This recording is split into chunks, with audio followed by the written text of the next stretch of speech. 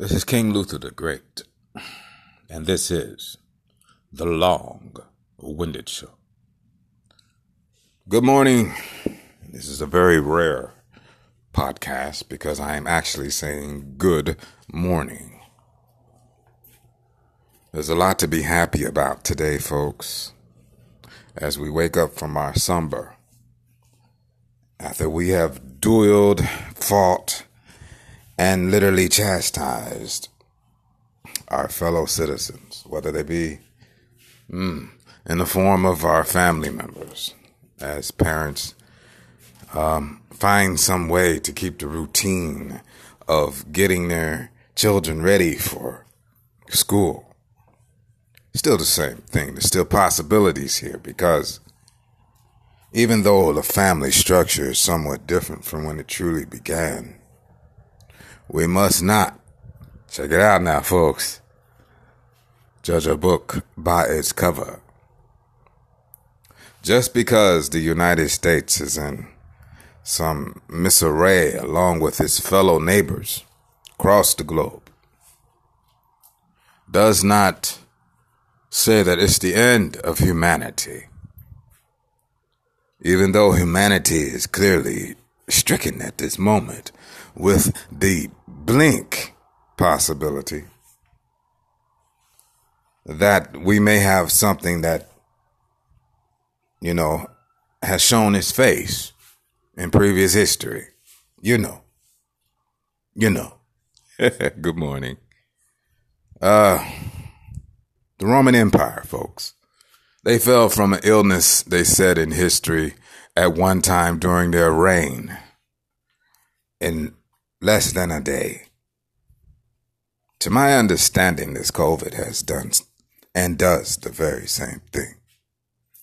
People die within a day. So, somewhere along these lines, I'm thinking, well, I don't want the United States to fall, not my province. I don't want that to fall at all. I put too much money into it. I made too much investment, too much hope, too much faith. I guess I could have had a little trust, but typically when you trust, things like this occur. Negligence sprouts its head. Misgivings. But anyway,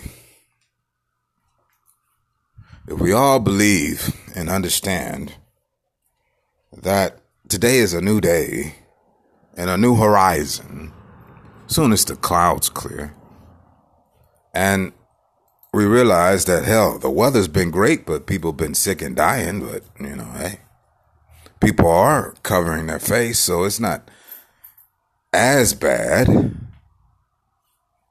People are, acting standoffish by terms of the law, which is great. Then we all will understand that, hey, life is going on, and we are not to judge because our judgment would be wrong. People have died believing that it was a circumstance of idealism, when in true fact, in my own opinion, it was because of the COVID.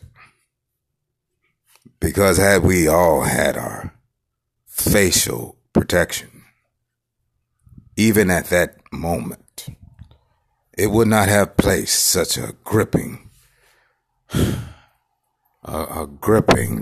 scene upon this country and would not have established a movement.